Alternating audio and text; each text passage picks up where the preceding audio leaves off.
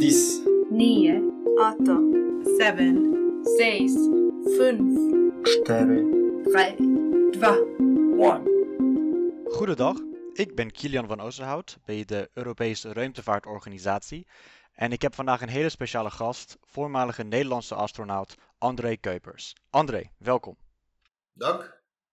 Dus vandaag hebben we het over een belangrijk onderwerp, namelijk ruimtepuin. Er zijn miljoenen stukken ruimtepuin die nu om onze aarde heen draaien en die een mogelijk gevaar zouden kunnen opleveren voor satellieten en astronauten. Maar de meeste stukjes ruimtepuin kunnen we niet eens tracken, toch? Hoe klein moeten die eigenlijk zijn? Onder de 10 centimeter. Dus wat we volgen met radar is iets van 30.000 stukken. Die kunnen we allemaal zien.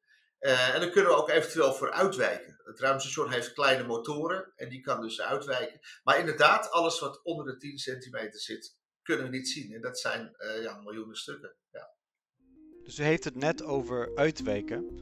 Nou, wat gebeurt er eigenlijk als het internationaal ruimtestation een ruimtepuin ontwijkende manoeuvre moet uitvoeren? Hoe voelt dat eigenlijk voor de bemanning? Ja, als je in het ruimtestation bent, dan wordt het aangekondigd dat je eventueel moet uitwijken. Omdat er iets in de buurt komt en dat kan van tevoren gezien worden. En dan moet je een stukje opzij, naar boven of naar onder. Het wordt gepland. Zodat je bijvoorbeeld niet een experiment verstoort, waar gewichtsloosheid heel belangrijk is, want je krijgt ineens een kleine versnelling. Maar het is ook leuk om te weten als het gebeurt, om daarop te letten. En ik heb wel eens gehad dat ik expres in de Columbus-module ging hangen. En dan gaan de motoren vuren en dan zie je ineens de kabels opzij bewegen bijvoorbeeld. Dus je kan zien dat je ineens aan het versnellen bent een bepaalde richting op. Dus dat is een leuke natuurkundig iets wat er optreedt. Lijkt me leuk. Nou heeft u of de bemanning ooit zichtbare tekenen van de inslag van een ruimtepuin op het ruimtestation gezien? Ik heb een keer in de uitkijkkoepel, dat is die overal glas om je heen, een soort vissenkom aan de onderkant van het ruimtestation. Dus in een van de ramen was een klein pitje te zien, iets van 1 millimeter groot.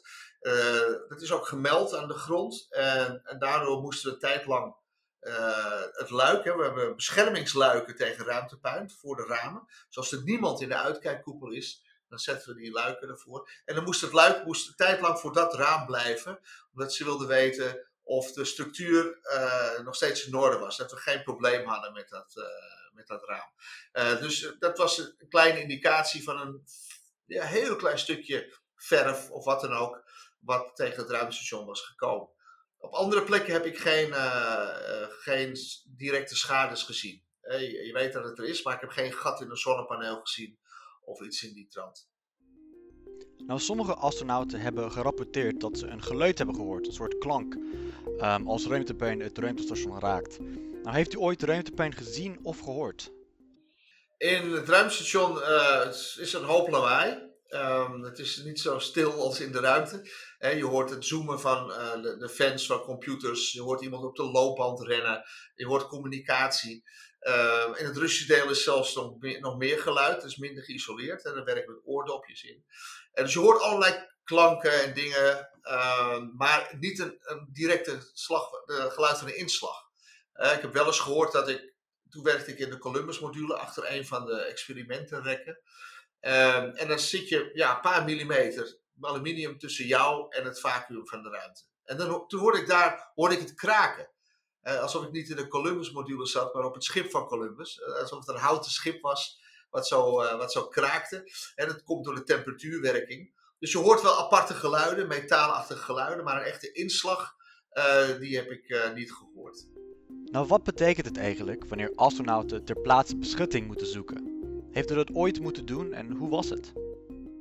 Ik heb 1 keer meegemaakt dat er iets te dicht in de buurt kwam waardoor we niet konden uitwijken. Ik heb 2 keer een debris avoidance manoeuvre meegemaakt.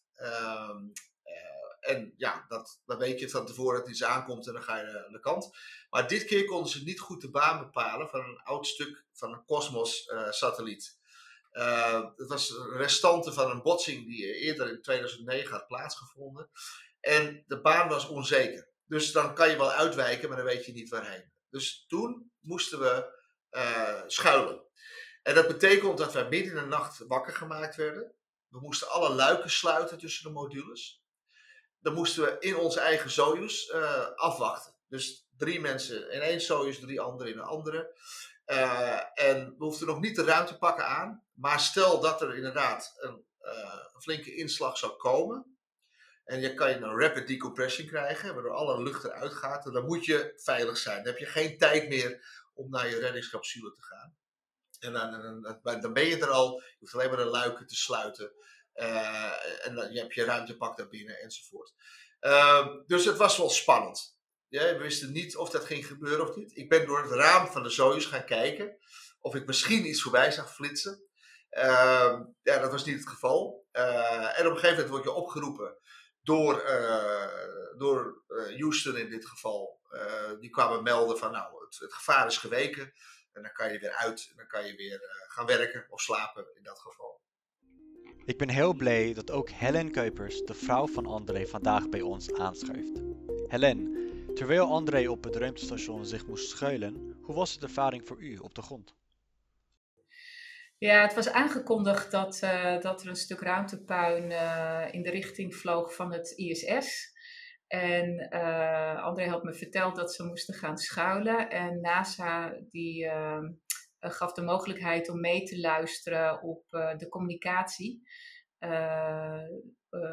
Zodat ik ook vanaf de plek waar ik was de manoeuvre kon volgen. Ik was toen met mijn moeder op uitstapje in Budapest. Ik ben teruggegaan naar de hotelkamer, op bed gaan zitten, laptop open om te gaan meeluisteren en het moment af te wachten dat het stuk ruimtepuin, het ISS, was gepasseerd, om zeker te weten dat de bemanning en André veilig waren en weer uit hun Soyuz konden kruipen, omdat het gevaar was geweken. Dus dat was wel best een heel gek en opvallend moment tijdens die hele missie. En ook ik heb het plaatje echt nog steeds helemaal in mijn hoofd zitten. Ik weet nog precies, ik zat rechts en mijn moeder links en te luisteren. En dat was best wel heel spannend. En ook een bijzonder moment tijdens die hele missie. Die André's missie feitelijk ook echt heel anders had kunnen doen aflopen. Nou Helen, hartstikke bedankt. André, wat soort training of briefing kregen astronauten eigenlijk op het gebied van ruimtepuin? Voor elke vlucht ben je 3-4 jaar aan het trainen. En een groot deel van de training gaat over noodgevallen. Er zijn 3 grote noodgevallen. Een lek, giftige atmosfeer van de ammonia van het koelingssysteem en brand. Nou, het lek, wat je daarvoor traint. Ten eerste krijg je natuurlijk heel veel instructie van wat voor sensoren hebben we om luchtdruk te meten. Er zijn bepaalde sensoren die meten airflow. Dan weet je waar het lekken is en waar het heen gaat bijvoorbeeld. Dus je krijgt theoretische lessen.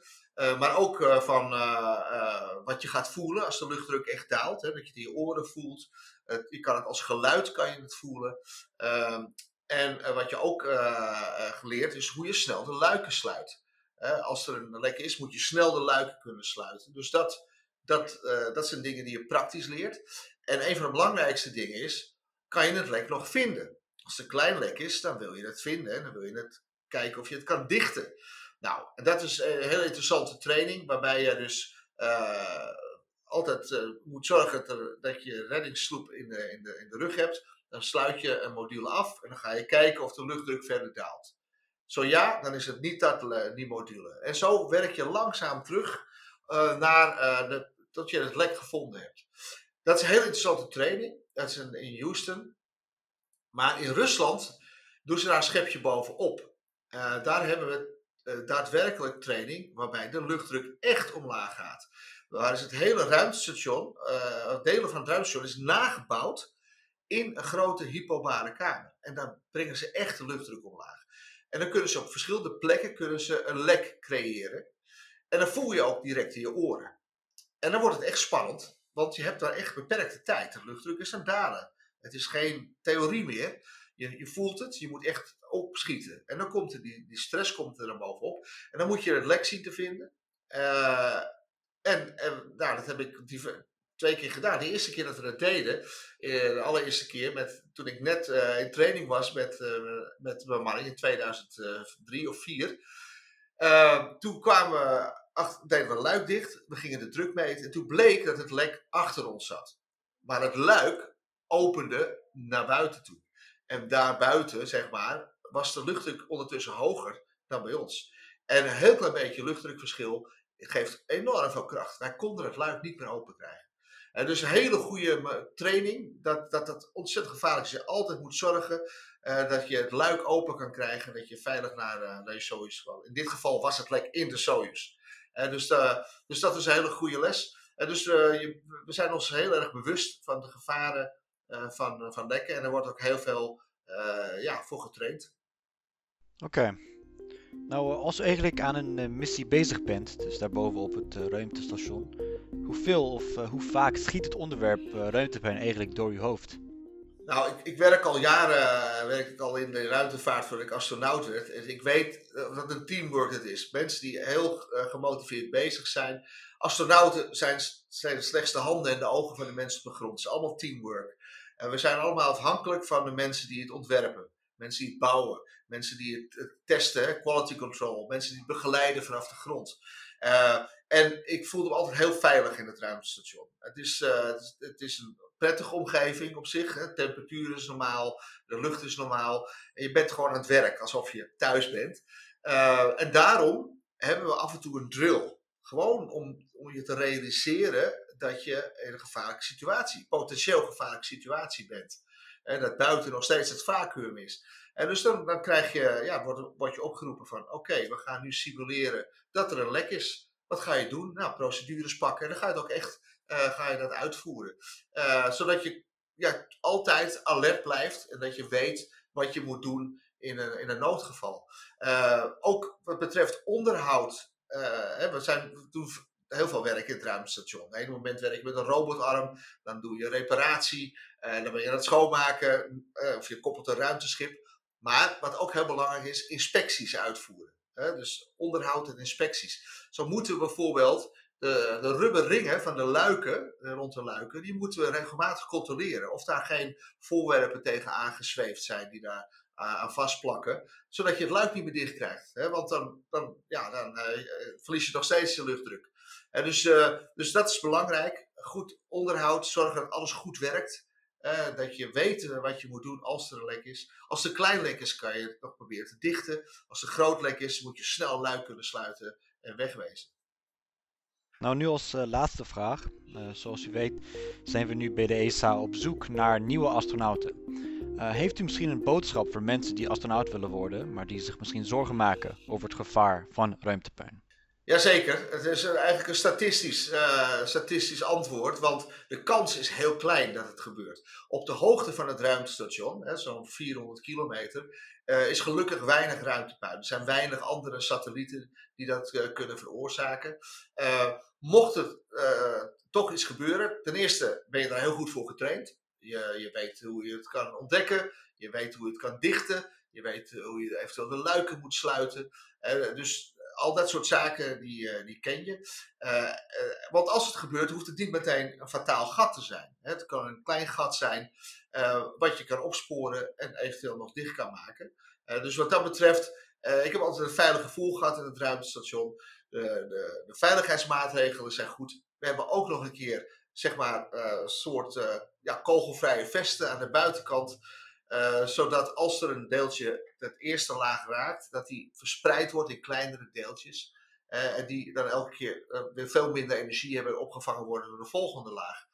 Dus het ruimtestation is sowieso al redelijk veilig, maar ook goed beschermd.